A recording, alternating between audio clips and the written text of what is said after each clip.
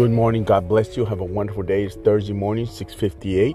You can make a climate.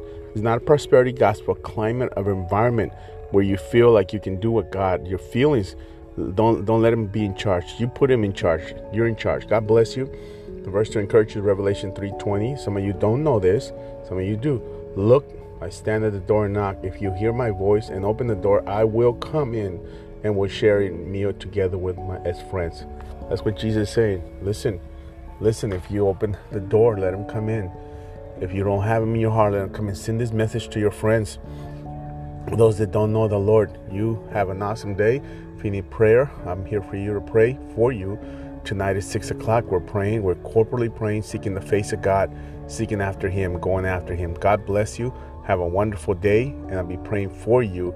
And don't forget, ladies, Women's Bible Study this Saturday, 9 at the church. Come on out and have a great time. God bless you.